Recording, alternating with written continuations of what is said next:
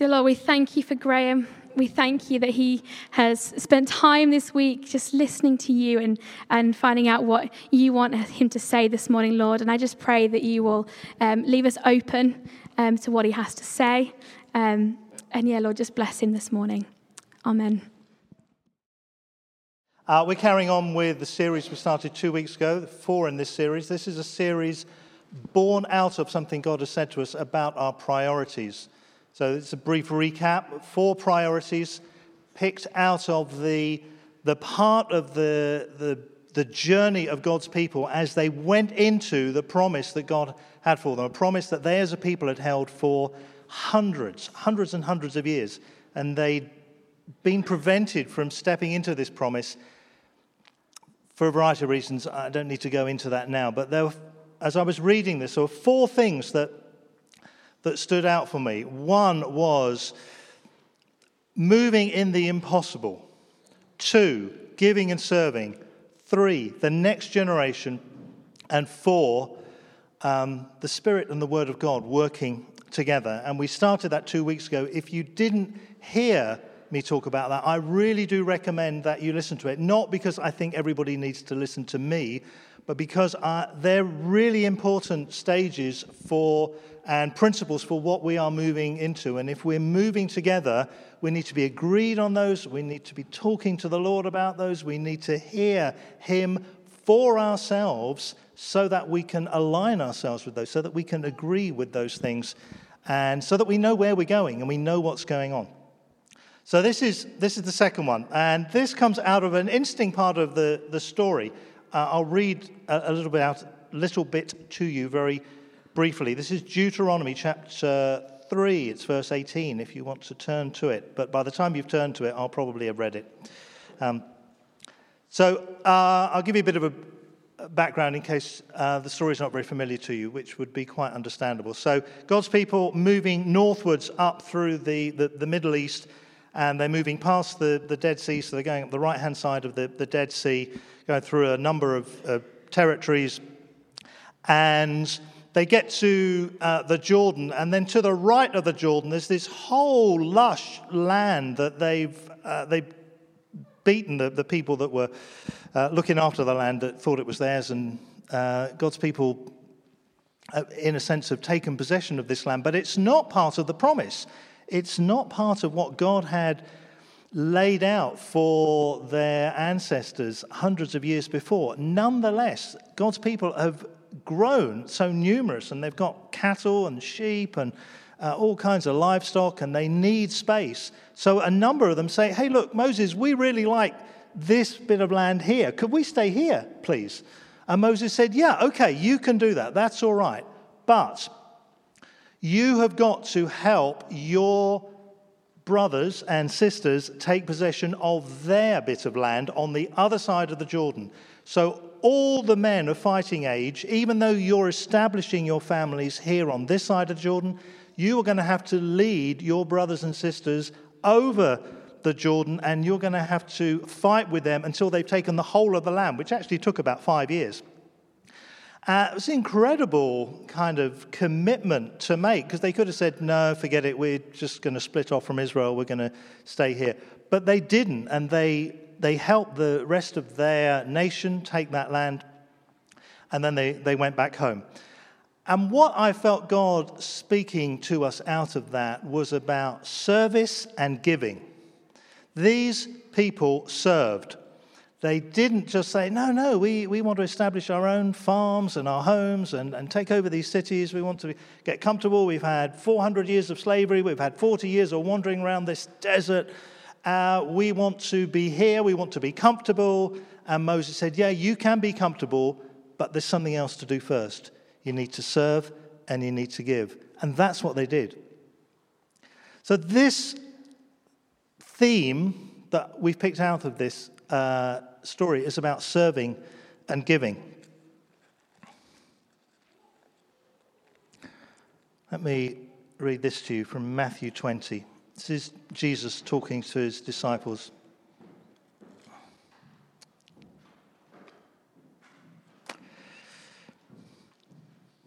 I'll read a bit more. The mother of James and John, the sons of Zebedee, came to Jesus with her sons, and she knelt respectfully to ask a favor. "What's your request?" he asked. She replied, "In your kingdom, please let my two sons sit in the places of honor next to you, one on your right, the other on your left." Remember, they still think they're talking about a physical kingdom. They're not talking about kingdom in the way that we understand it. They think they're talking about a physical kingdom coming back, Jesus coming as king to rule the nation. But Jesus answered by saying to them, "You just don't know what you're asking. Are you able to drink from the bitter cup of suffering I am about to drink?" "Oh, yes," they replied, "we can do that." Lots of enthusiasm. Don't you love a bit of enthusiasm? Jesus told them, "You will indeed drink from my bitter cup, but I haven't got the right to say who's going to be on my right or my left. My Father has prepared those places for the ones he's chosen." Then 10 other disciples, when they heard it, they were indignant. But Jesus called them all together and he said, "Look, you know that the rulers in this world lord it over their people, and their officials flaunt their authority to those under them. But among you, it will be different. Whoever wants to be a leader among you must be your servant. Whoever wants to be first among you must be your slave. For even the Son of Man," so he's talking about himself, "even the Son of Man came not to be served, but to serve others, and to give his life as a ransom for many." The Son of Man, the incarnation of God walking around on the earth, didn't come to be served, he came to serve and to give. It's the nature of God to serve and to give. That's what God is like. What's God like? He serves and he gives. What are his people called to be like? We're called to be like him. How do we become like him? We become like him through serving and giving. Our service and our giving is not in order to earn salvation, it's the fruit of salvation.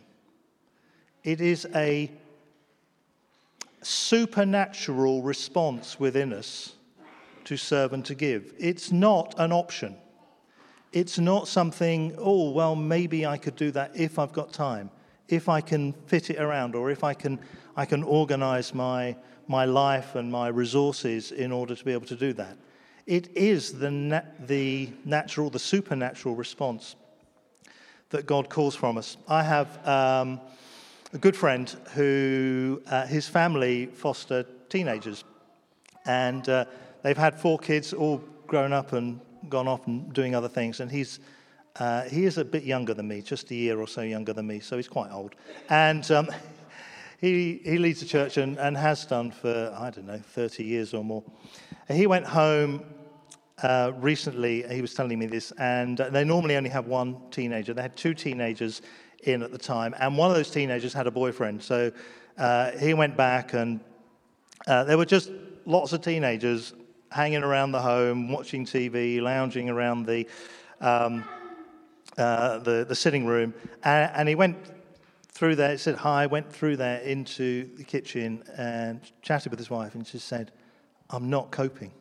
I'm just not coping. There's too much going on. There are too many teenagers with all their issues and needs and so on." And she said, "Well, you're just going to have to become more like Jesus, aren't you?" I mean, where do you go with a response like that? What do you do? He looked at me and I said, "Yeah, Mark, you need to become more like Jesus." Because it's in serving and giving and the demands that come upon us in that the challenge of discipleship, the challenge of a mortal life inhabited by the immortal God, that's where the rubber hits the road. That's not a biblical phrase, but it ought to be.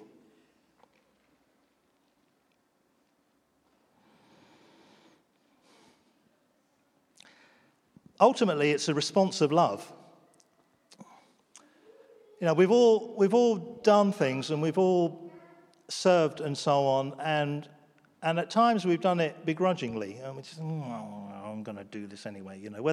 Whether it's well, whatever situation it's in, doesn't really matter for examples, but we all know that experience. But actually, we know that when we're doing something out of response to the Spirit of God, we have to find His help in order to love through it. We can't do it without that kind of flow of His life.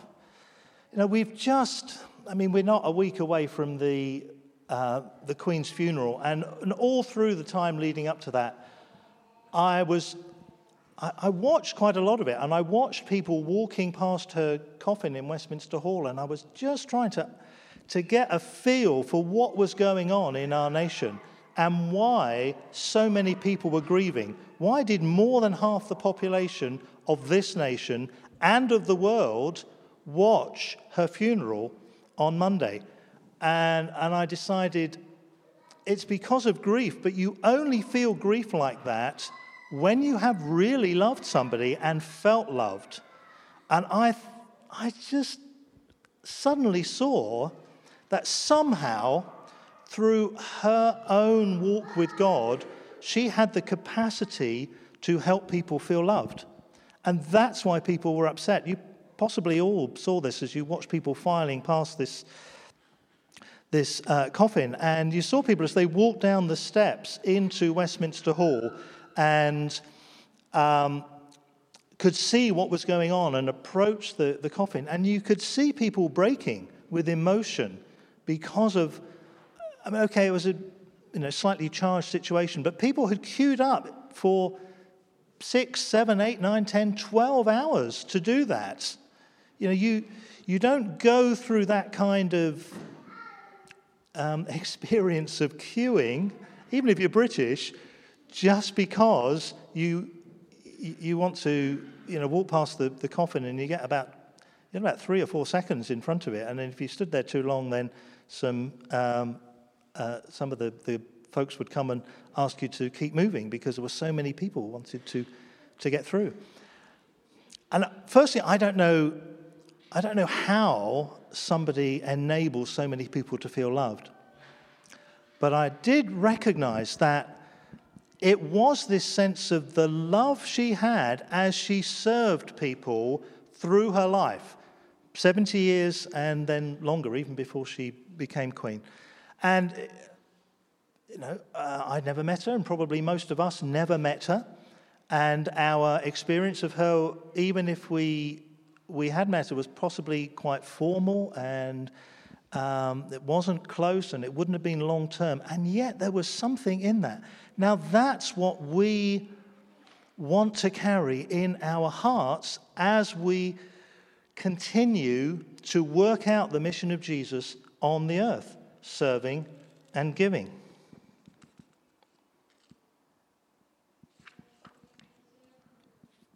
There's something that goes on in us, in our interaction with Him as we do this.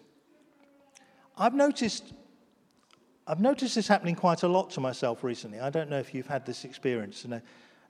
It'll be usually when I'm on my own, having some kind of devotional time of one sort or another, and I may be worshiping or praying or something, and sometimes in the congregation as well. And I get so caught up in my interaction with God that I'm almost in tears because I want to love Him more, and I don't have the capacity to do that.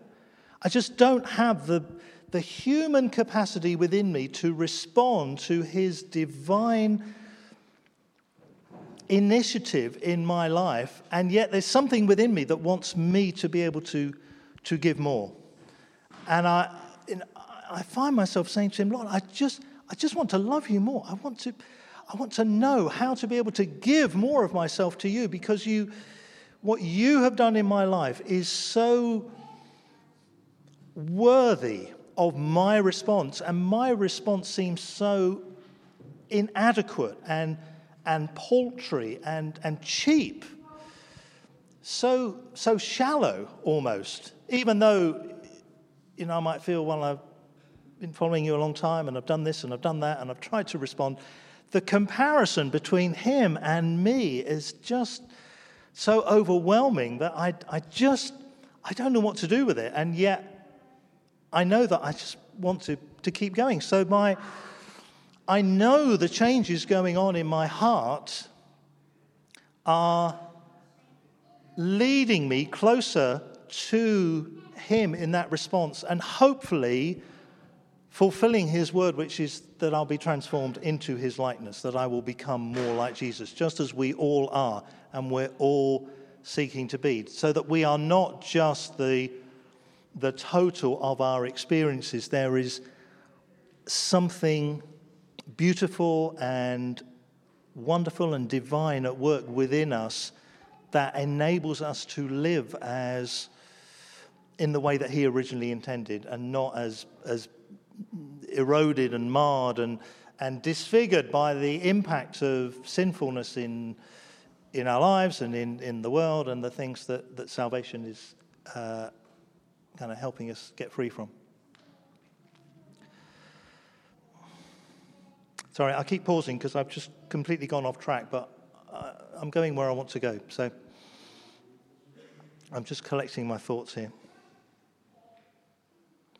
If you get one of those clever apps that looks at the Bible for you, and you put in the word give, and you start to read through them, you'll see that 90% of the giving that goes on in the Bible is God.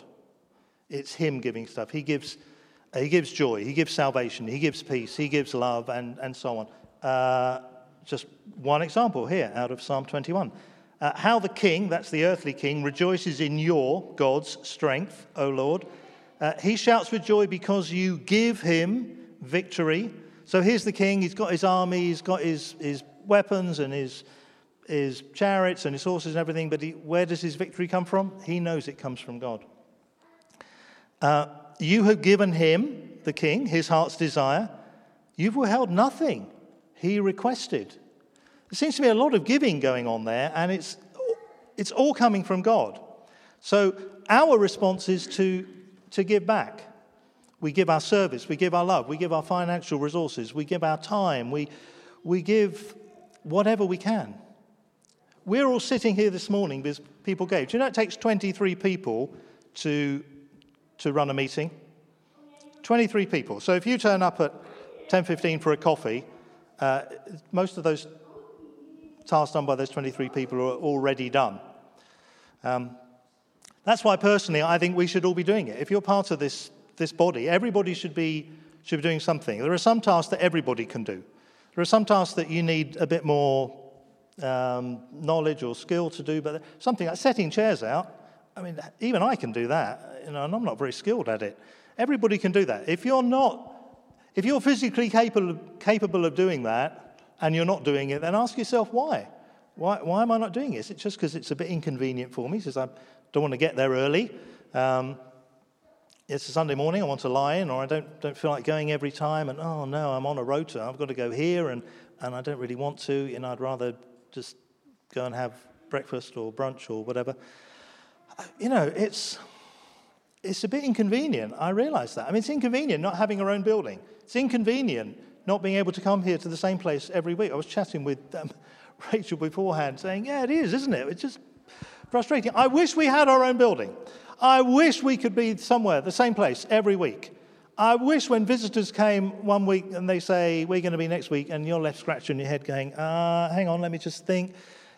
I wish it wasn't that way, but I can't change that. We're doing everything we can to work with that, but just ain't happening very quickly. But I also know that in the serving and the giving of myself to that task, in the role that I've been called to, and I know it's the same for everybody else, there's more transformation taking place than if everything were running smoothly and it were going according to plan. I've been trying to work out what it means to follow Jesus for a few years now.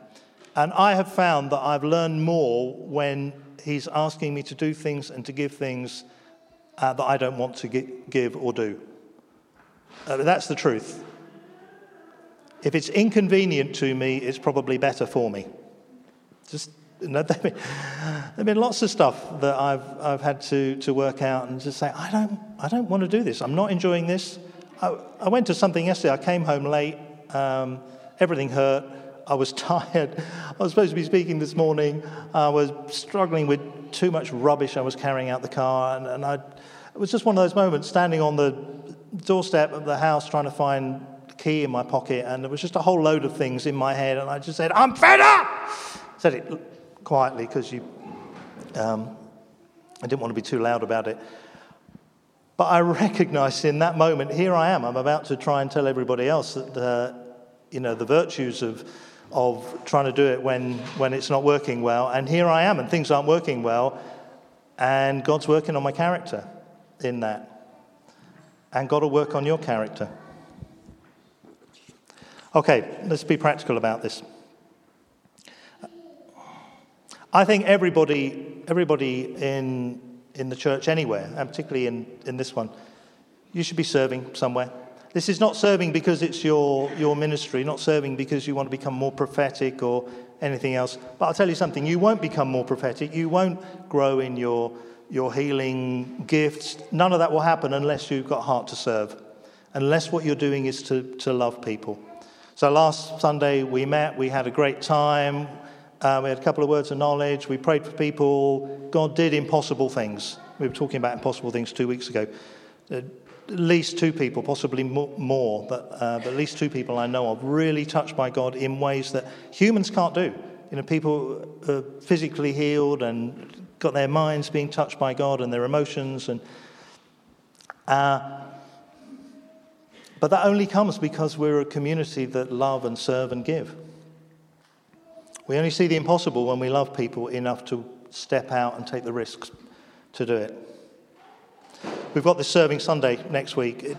Really, it's an opportunity for people to respond and to, if you lead a team or you're in charge of an area of life in the church, then turn up for lunch, bring some food, turn up, talk to people, and tell people what they can do to serve, how they can do it. What do you need to do to put chairs up? You need to turn up early enough before all the other people to put the chairs up. What do you need to do to be on van duty? You need to turn up even earlier to pack the van. You need to stay a bit later to unload the van.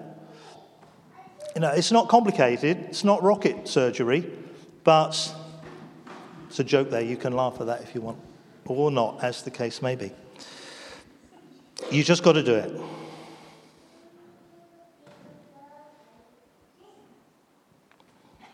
Helping with the children. We're going to, 4 weeks' time, we're going to talk about the next generation. But we've got some real problems in the church at the moment. One of the biggest things that the leadership and Liz and others on the team have been trying to work out over the last few months is how do we get everything done? Because people are just not as available as they were, either because they're just not around or because they're just not as available. So we're really struggling to keep the things that we do in the church just ticking over and doing stuff, like with the junior church. We're struggling. This is our next generation. These are the ones that God is pouring His life into, and we're struggling to serve them. If you're a parent, don't outsource that aspect of your parenting. Get involved. Get involved in what's going on. Okay, I better hurry up and move on. Just want to say a bit about giving, because one of the other areas that is tough for us at the moment, because it's tough for everybody, is just making ends meet financially. We're not going to hit our budget this year. We're going to be we're in a deficit budget at the moment.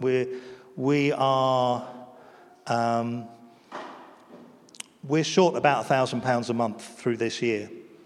Now, that was the same last year, but we had a specific offering, and we also had a very unexpected gift. It's tougher this year. It's tougher for everybody. I don't have to tell you that. You all know that. But we are struggling, and we've cut back as much as we can. But we're just saying, Lord, help us out here. What do we do? Do Must be important. What? Yeah. Maybe it's somebody with somebody wanting to give us a huge gift, so answer it just in case. What do we do here? There are not many areas where we can cut money without really cutting what we're trying to do, unless we just make people unemployed. That's a simple way to do it. But we believe God's called us to act in a certain way, so we're moving forward, trusting that He's going to meet the needs in some way. We have a giving opportunity coming up soon for all the local ministries that we support, at least 3 of which are housed here in this building. And I don't know how you respond to that, but when I know it's coming up, I go away and I talk to the Lord and I say, okay, how much can I give? No, I don't look at my accounts and say, how much have I got? I start by asking the Lord, how much can I give? Because I figure He knows my accounts. And He also knows His capacity to enable me to be generous. He also knows what's going on in my heart. He also knows what He's trying to teach me. So He, and over the years I've tried to get better at this, but I ask Him and I get a sense of a figure and I go, what? How much? I can't afford that much. And then I try negotiating with Him, and sometimes He lets me negotiate, but other times I'm just saying, no, that's how much I want to give. I want to trust You. I want to abandon myself to You because You've given Yourself in abandonment to me. And really, I put at the top of my few notes here, will I have any friends left after this talk? Because I just want to challenge us to the core about how much we hold back from God. And I'm not recommending anything other than you talk to God about what you're doing and respond to what He says. We've never had a kind of a strict teaching about tithing in the church, about giving 10%. I don't think you can argue that. It's something I do, and then I give on top of that. But it's not something we're insistent about. But it is something we want people to pray about, because I know that in my financial generosity, those have been the most challenging points for me, because it's always been, I've never been in a situation where there was a lot of money coming in. So it's just been a different issue for me. But I know it's in that I've grown.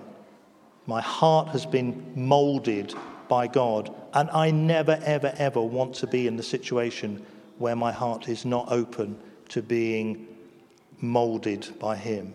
I need to keep a soft heart. I need to keep it malleable, because I won't be able to respond to Him. I won't be able to have His word speak into my life if my attitudes get hardened.